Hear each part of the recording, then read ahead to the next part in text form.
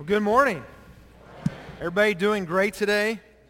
How many of you ate way too much food this Thanksgiving, all right?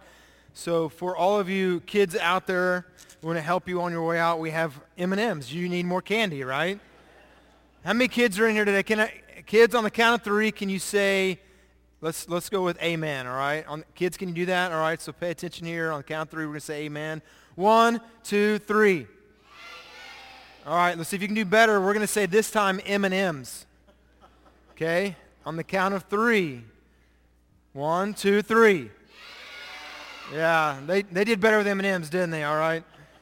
So whoever you're sitting with is going to get you one of these if you're good during church, right? Now, it's time for our manna manger offering again. And so kids, when you go out, I encourage you to take a tube of M&Ms and then don't let your parents eat it. You eat that, all right, after your parents give you permission. And then we want you to fill this up with quarters, okay, and bring it back for the manna manger offering. And you guys should have probably received, many of you received a card when you walked in this morning. This is where that money, the manna manger offering, is going to be going this year. And so you adults have a reminder as well. And so there's information on that. If you didn't get one of these, these will be made available on your way out this morning. And man, I appreciate Israel and the Spanish ministry. Would you give them a hand for leading us again this morning? Appreciate them. Some of you may have walked in late. I should say a lot of you walked in late this morning. Maybe you didn't get to hear, but Israel leads our Spanish ministry, and they are usually in the chapel while we're meeting in here and have a bilingual service there. And so most of the last Sundays of the month, they're in here with us, and so it just worked out great for them to lead us today. And so I appreciate Israel leading us in worship today. But I want to encourage you to turn with me. We're going to actually turn a few places, but if you want to hold your spots, we're eventually going to get to 2 Timothy, all right? 2 Timothy. Now, this is today our last message in this series, 2020 Vision, and we've been talking about, really we took a while to look back on the history of Hallmark. Hallmark has been in existence for 70 years now, and Hallmark is a great place to be a part of, isn't it? And just kind of on a side note, Jerry and Jeannie, could maybe we have a demonstration of this chicken dance? Is that possible?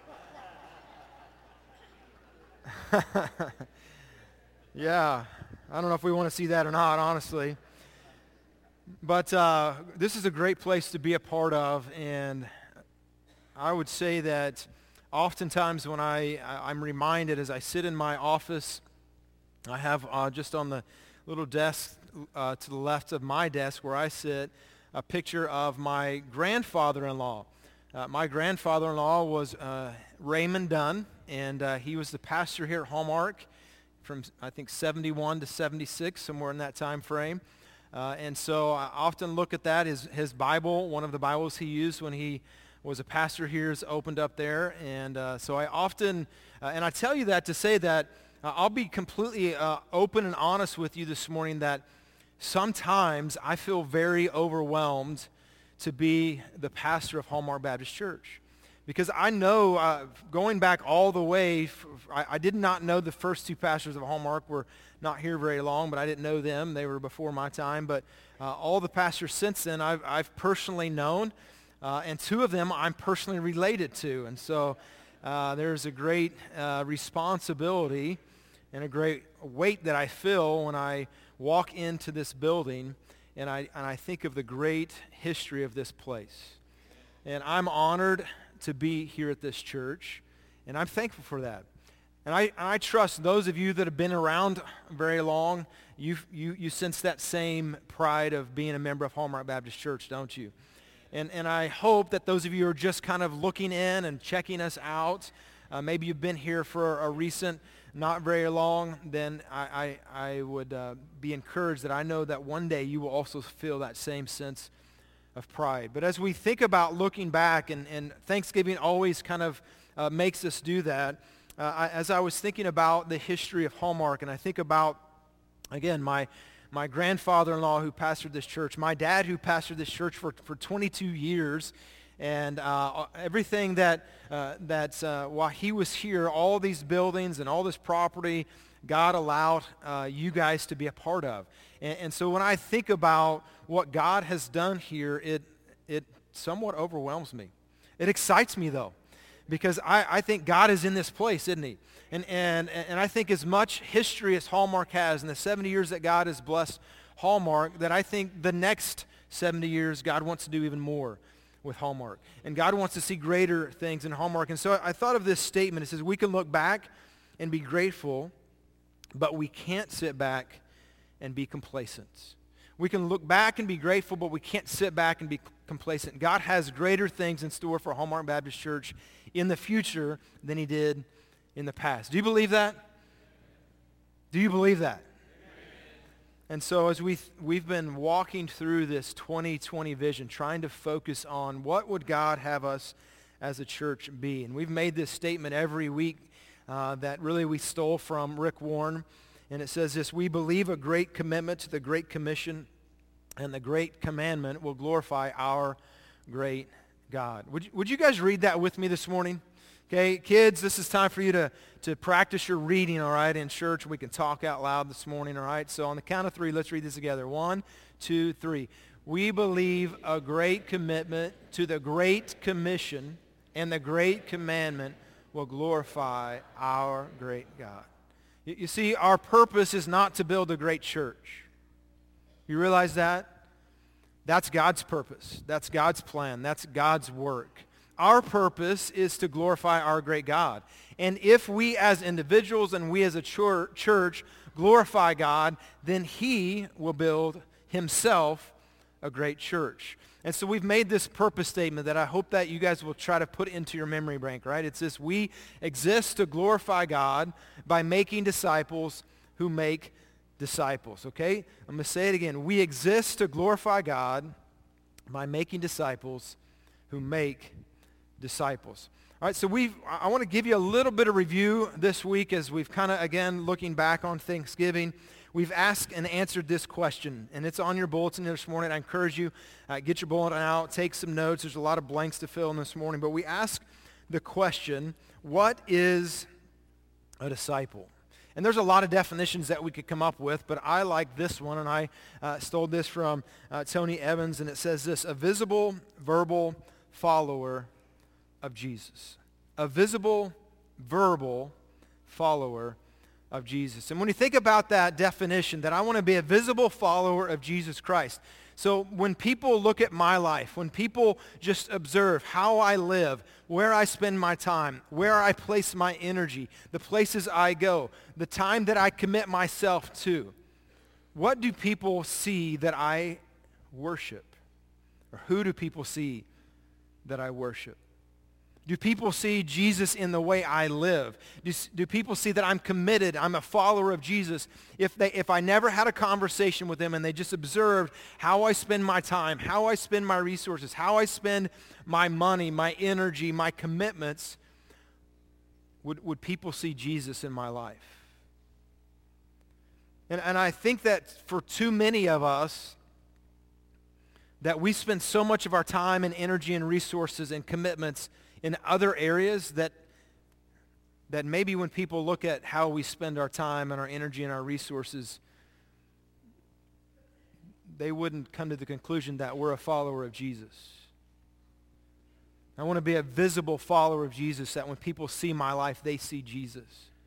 I want to be a verbal follower of Jesus, that in my words, people hear Jesus. And when I speak the name of Jesus. You know, it's pretty interesting. Last week we shared a video, and I got to interview Preston over there. He's taking notes. And Preston was telling us about when he told Caitlin on the playground about his church and figured out that she didn't go to church because she was at Six Flags when she was supposed to be at church, right? And so he's going to be a preacher. He's like, you need to be at church, not Six Flags. But anyways, then I also heard another story. We had a 5-year-old, Gage, who shared with somebody at his school. And this is what he told a little girl at school. Jesus died on the cross for your sins so you can go to heaven. That's pretty awesome, isn't it? A 5-year-old can get it. A 5-year-old can do it. And shouldn't that challenge us? Because we are inhibited by so many other things and so many reasons that just to have the faith of a 5-year-old. They heard that Jesus died on the cross so they could have eternal life. That's pretty awesome, isn't it? And they just told somebody about it. And so last week we watched this video of Preston and heard about Gage. And then I met this young couple that came in last Sunday morning. They walked in the door and kind of greeted them. And I asked them, who invited you? Did you just show up? How did you come about being here at Hallmark this morning? And they said, oh, Troy and Sammy Bartley invited me to church this morning. And I was trying to connect the dots. Like, they didn't seem to match up, right? So I said, well, Troy and Sammy probably won't be here this morning. Their family's here. You want me to introduce you to them? Yeah, so I take them over there and figure out that Troy has invited this young couple. She was his RN as he was in rehab 2 weeks ago. And I'm not going to give you Sammy's age, but Troy's 81 years old. We have a 5-year-old sharing the faith with Christ with a little girl on the playground, and an 81-year-old who's stuck in the hospital sharing it with his nurse. That's pretty awesome, isn't it? I want to be a visible and a verbal follower of Jesus Christ. The next question there on your outline is, what is discipleship? Again, I stole this definition. There's a lot of ways we could define this, what discipleship is. It's in your bulletin. It says, the process of the local church which seeks to bring Christians from spiritual infancy to spiritual maturity, so that they may be able to replicate the process with someone else, all right? So in other words, we want people to go from being a babe in Christ to being mature in Christ, to knowing more and living for God and being a visible, verbal follower of Jesus Christ. And so when we think about this definition, that they may be able to replicate the process with someone else, then we haven't truly made a disciple of Christ until the disciple-ee has become a discipler. All right, you get it? I don't know if that's really good grammar or English, but we're going to stick with it, all right? Until the disciple-ee has become a discipler, then the discipleship process isn't finished, because we want to replicate. And I want you to consider in your own life, and some of you have been saved for a long time, some of you have been saved very short period of time, and all in between. And I want you to think for a moment this morning, the word there in blue on the screen, this word replicate, to reproduce or to copy. How many people over the 2 years you've been saved, 20 years you've been saved, 40 years you've been saved, how many people have you replicated? In other words, how many people have you made a disciple of Jesus Christ? You've been a part of the process. And unfortunately, I would say that probably most of us in the room, if we were to stand and say, this is how many, my guess, my assumption is that we'd probably all be a little bit ashamed of the number. To think that God has given me the stewardship of the gospel of Jesus Christ. So I can stand here and say there's a huge weight on my shoulders because of the history of this church, and to continue that, what God wants to continue to do in this church. But can I tell you that the greater weight on every person in this room is the weight that you've been entrusted with the gospel of Jesus Christ. And it goes way beyond the history or the future of any church. That I'm going to stand before God, my Savior, one day, and He's going to have me give an account on how I manage, how I steward the gospel that He entrusted me with. And if a 5-year-old can do it at the playground, then maybe I should be doing a better job at it. So let's review real quick. There's 3 words that we're going to kind of help us focus in on this vision and this purpose statement. We exist to glorify God by making disciples who make disciples. 3 words. If you haven't caught on to those 3 words, hopefully you will by the end of the day, right? So the first one we looked at was reach. And we looked at Matthew chapter 28, 18 through 20, and we're supposed to go make disciples and baptize them and teach them and to observe all things that Jesus taught us. go make disciples. And we looked at this that week. We talked about, happened to be the Sunday right after the 500th anniversary of Martin Luther nailing his what we now know as the 95 Thesis onto the church at Wittenberg. And out of that Reformation came the 5 pillars of the Reformation, and we kind of summarize that into one statement. Salvation is this: by grace alone, on the basis of Christ alone, received through faith alone, so that all things lead ultimately to the glory of God alone, with Scripture alone as the final authority. I'm thankful. If you look at the screen, I'm thankful salvation is by grace, aren't you? I don't have to earn it. I'm thankful that Jesus Christ died on the cross for my sins so that I could have grace. I'm thankful that grace is available by me placing my faith in Jesus Christ. And all of that is done to bring glory to God. And how do we know about the grace of God? How do we know that we're saved by grace through faith? It's by the Word of God. Are you thankful this morning for the Word of God? Are you thankful this morning that somehow, some way, through someone, most likely, you heard the Word of God? We want to reach the lost. We ended that week with this statement: the gospel came to you on the way to someone else. The gospel came to you on the way to someone else. The next word we looked at was the word relate, and we looked in Acts chapter 2, verses 40 through 47, and we're not going to take time to read all the scripture this morning, but I want to give you the 3 points, and they're in your bulletin there this morning, all right? So these 3 points that we looked at, again, this is review. When we talk about relate simply means to connect, all right? So number 1 here, we want to relate to God through His Word. All right, so here at Hallmark, we want to be a church that preaches the Word of God. Okay, and that's probably the point in the message you want to say amen, okay? So let me say it again. I warmed you up for this, all right? At Hallmark Baptist Church, we want to be a church that preaches the Word of God. Amen. You guys got to catch those cues, all right? We got a little kid that caught it right there, right? That was awesome. Again, how do I know that salvation is by grace through faith? God revealed His Word to me. I'm thankful that God has preserved His Word for us.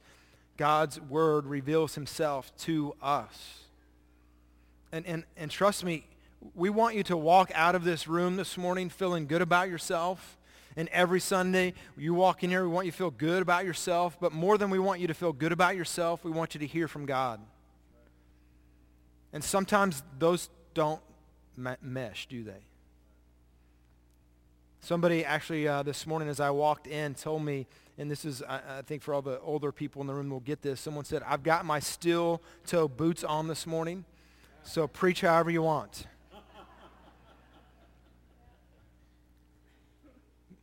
God's Word is sharper than a two-edged sword, isn't it? And we want to preach the Word of God. It's the only way I know about God. It's the only way I know salvation is through grace, by faith in Jesus Christ, is by the Word of God. And we want to connect people to God. We want to relate to people to God through His Word. The second one here is relate to others through His church. Again, I'm going to encourage you, if you, as Jerry and Jeannie encourage you, to connect to a group, connect to someone in a group. On Sunday mornings at 9:30, we have groups that meet all over this campus, from the nursery all the way to, I think our oldest member that comes almost every Sunday is 98 years old. And if you can't figure out which group to connect with, come ask me. I'll point you in the right direction. Go to our website. It gives you the age breakdown, kind of the minimum age of each class, and go check out a class, rotate a few, connect with someone, because the truth is, Christianity, God never intended Christianity to be lived out in isolation. You're never going to grow as much as you could. You're never going to be as faithful to God as you can. You're never going to know as much about God as you can unless you are learning and growing with other believers.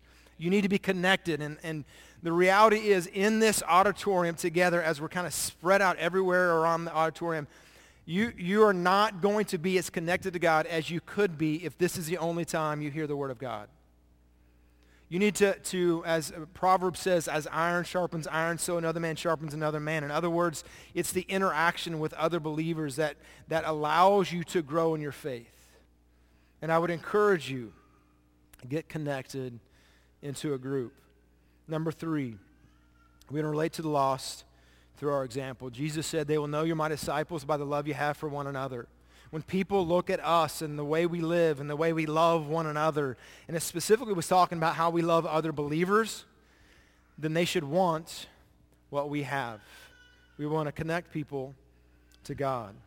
All right, so today we're going to quickly go through the rest of this outline and replicate. And I ask you to turn to 2 Timothy. Some of you have been holding your spot there. 2 Timothy chapter 2. We're going to start out reading the first 2 verses.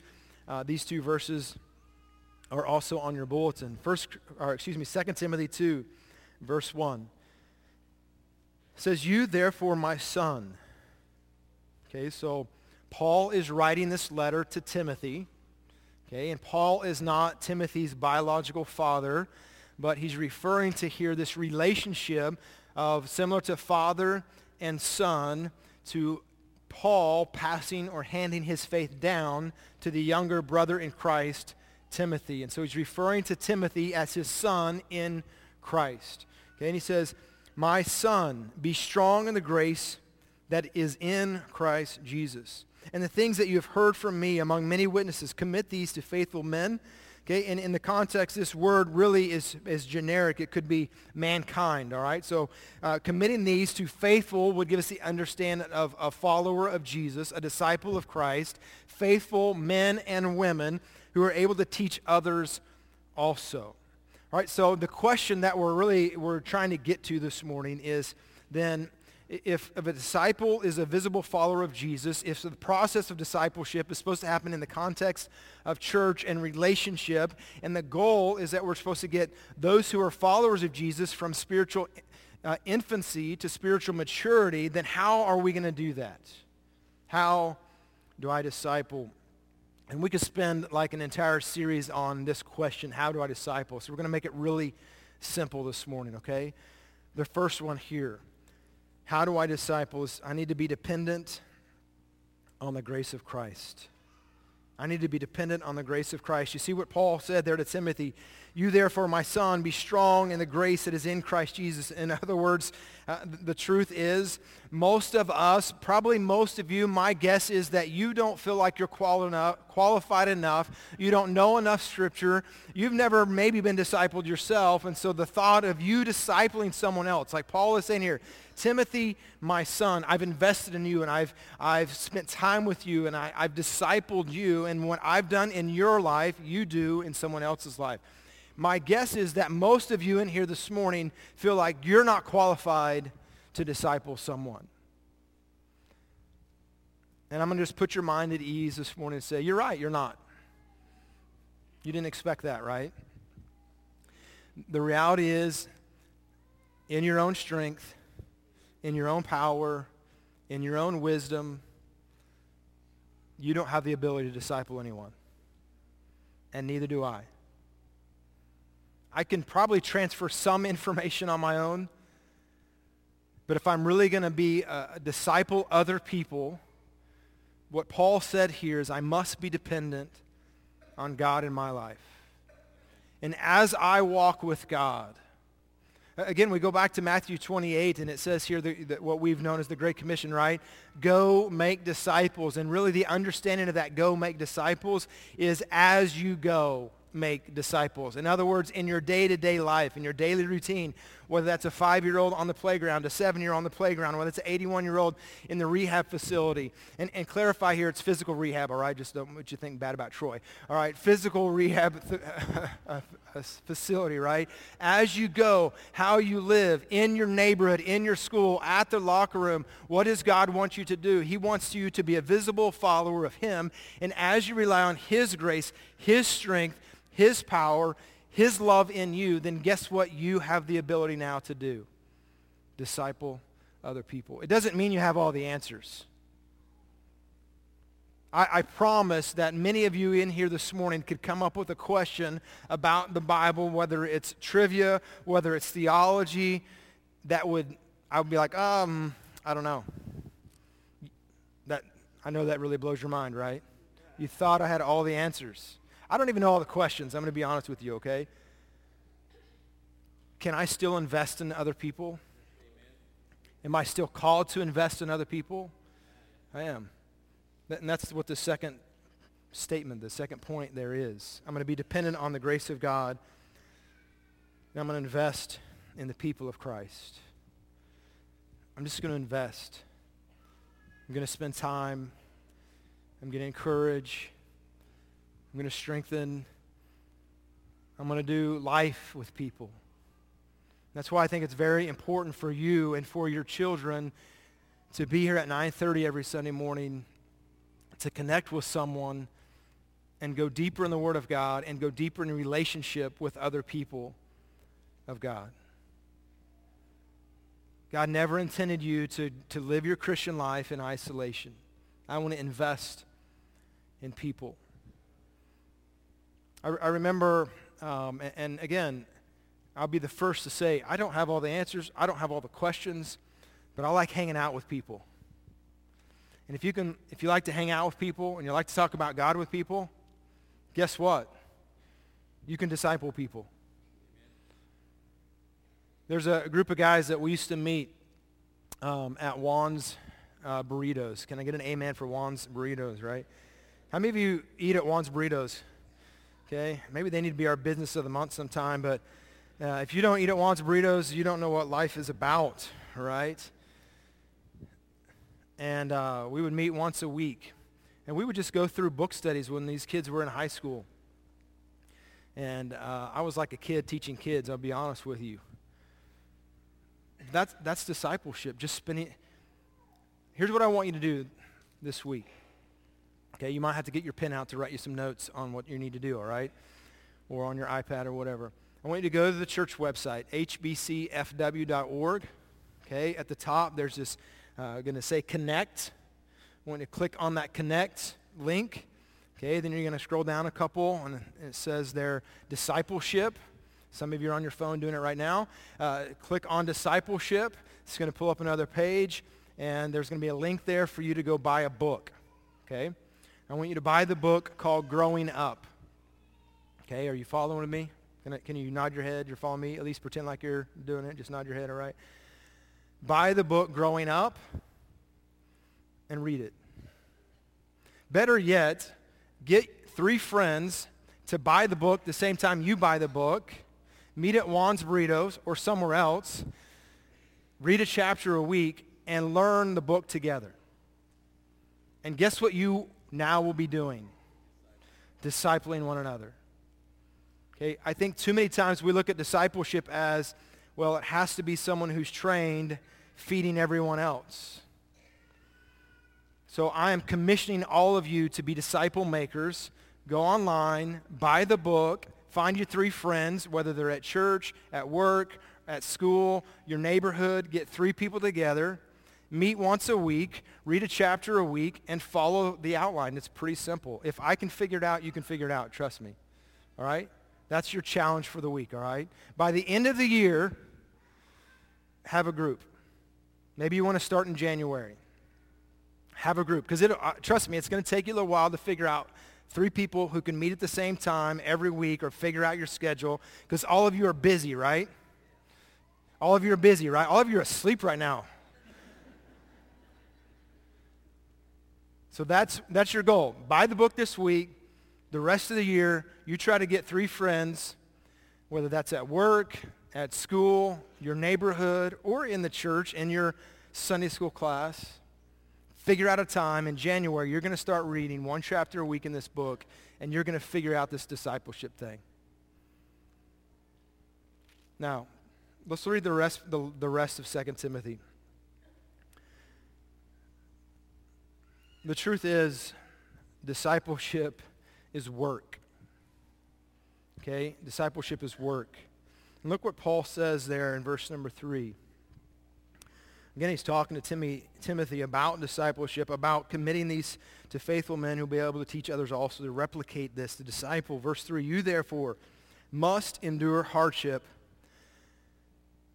So I've just pumped you up to be a disciple maker, and Paul's just pumped Timothy up to be a disciple maker, and then the very next thing, what does he say? It's going to be hard. Thanks, right? It's reality. And then he gives us 3 pictures of what it means to disciple, or the difficulty it is to disciple. Verse 3, you therefore must endure hardship as a good soldier of Jesus Christ. So if you're filling the blanks, there's soldier. No one engaged in warfare entangles himself with the affairs of this life, that he may please him who enlisted as a soldier. So you get what he's saying, what Paul is saying there is, listen, discipleship hard, investing in people is hard. That's why you need to be dependent on the grace of God in your life. And it's difficult and it's tough and it's, trying to figure out a schedule and they're not listening and dealing with people is just hard. You guys realize that?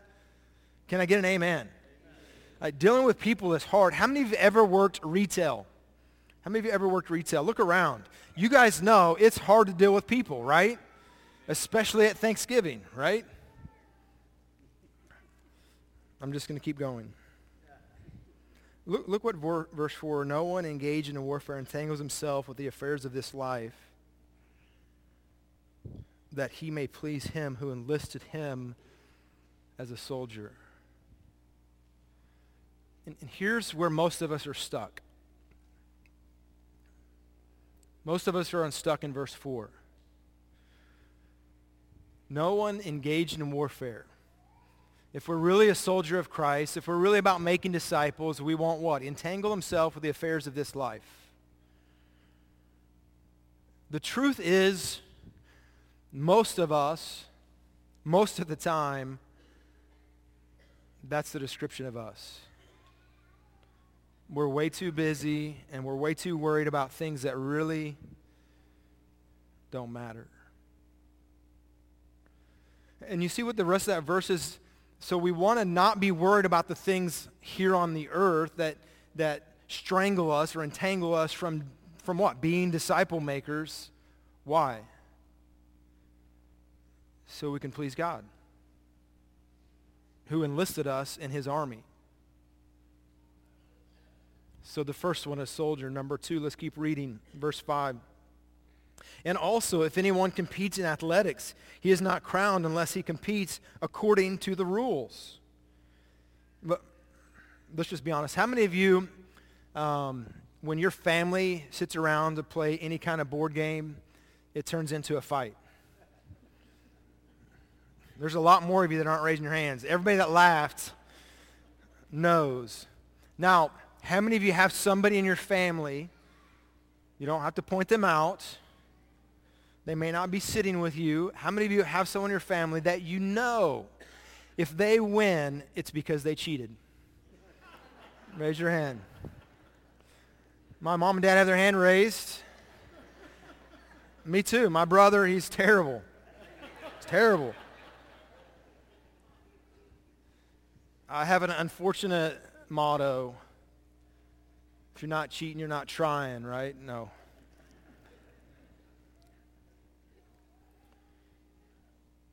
What is Paul saying, though? If we're really going to be disciple makers, it's going to be hard. We're going to have to make sure we're not entangled by the things of this world so that we can please God. And also, we're going to have to play by the rules.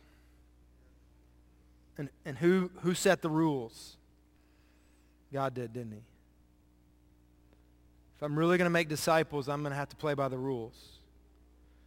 Let's continue. Number 6. The hardworking farmer must be first to partake of the crop. So we have a soldier, an athlete, and a farmer. The hardworking farmer. So on your bulletin, if you have a pen, I want you to write this out. Okay, so mine is just written out here to the side by a soldier, athlete, and farmer.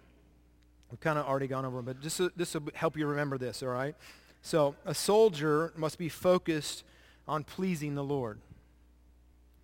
a soldier must be focused on pleasing the Lord. If I'm going to be a disciple who makes disciples, I must be focused on pleasing God. The athlete must be focused on obeying the Lord. Again, if I'm going to be a disciple who makes disciples, I'm going to have to be focused on pleasing the Lord, obeying the Lord. And the third one is the farmer. I'm going to be focused on working for the Lord. Discipleship, reaching, relating, replicating, it's work. Being a follower, a visible, verbal follower of Jesus takes commitment. It takes surrender. I'm going to live my life to please man, or I'm going to live my life to please God. And if I'm going to be a disciple maker, I got to choose God. I'm going to live by the rules. Romans says, don't be conformed to the image of this world, the rules of this world, the system of belief, the philosophy of system of belief. That's what Paul is talking about in Romans there. Don't be conformed to the rules of this world, but be conformed by the transformation of your mind. I'm going to follow the rules God has for me. And I'm going to work. One last verse. Let's turn to Colossians. I want you to turn there. It's going to be on the screen this morning, and we'll end with this. I won't take the time to read the whole passage. Kids, you've done awesome here, and we're almost done. You're almost to your M&Ms, all right? Colossians 1, and I lied. We're going to read 2 verses, 28 through 29. Colossians 1, 28 and 29. So Paul's talking about this mystery of the gospel that he's been entrusted, what I've already kind of talked about this morning, and that he's been commissioned to be a minister and to tell people and to preach the gospel and to reach and to relate and to replicate. And then verse 28, he says, him we preach, warning every man, teaching every man in all wisdom, that we may present every man perfect in Christ Jesus.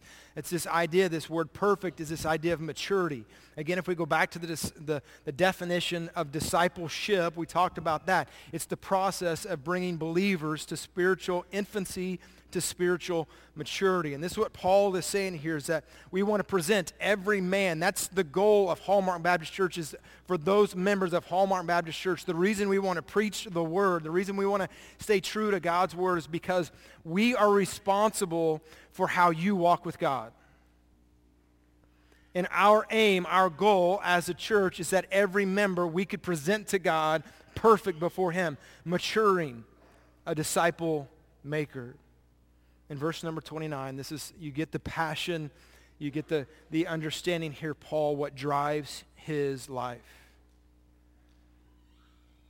Verse 29, to this end I also labor, striving according to his working, which works in me mightily.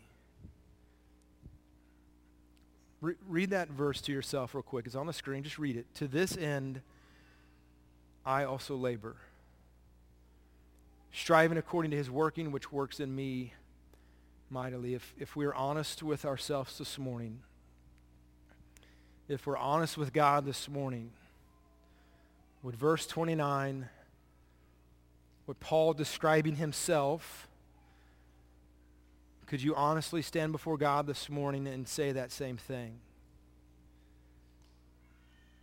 God, this is what my life has been about, discipleship. This is what my goal has been. To this end I also labor,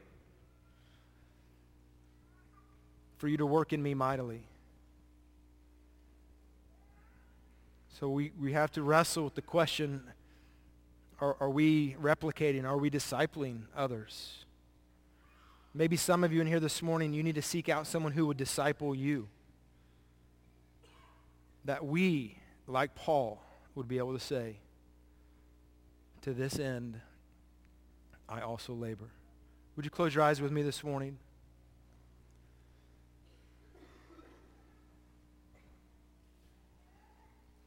And as we prepare for a time of worship this morning, maybe God has challenged you this morning. You know, God is speaking to you through his word to say, this discipleship making, you really haven't been a part of that. Maybe it's the testimony of a 5-year-old who at the playground says, hey, Jesus died on the cross for your sins so you can go to heaven. And that's challenging you because how long has it been since you said that to someone?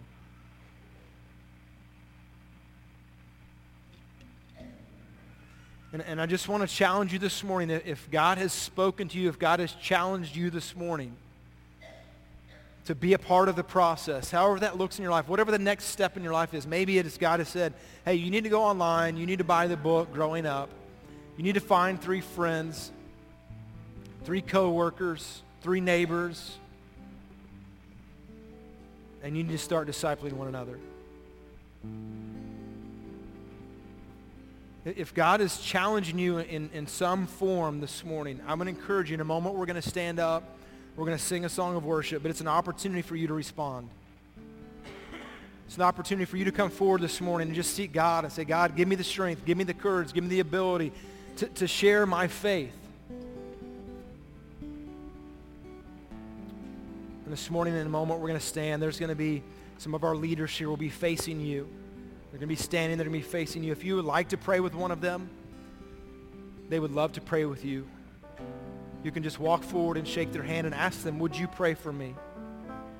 If you want to spend some time alone in prayer this morning, then you're welcome in a moment when we stand just to come forward and kneel, maybe to sit on the front pew and just spend some time with the Lord this morning. God, I thank you for this day. Lord, I thank you for the opportunity we have to be in a church that does have a history that's faithful to the gospel.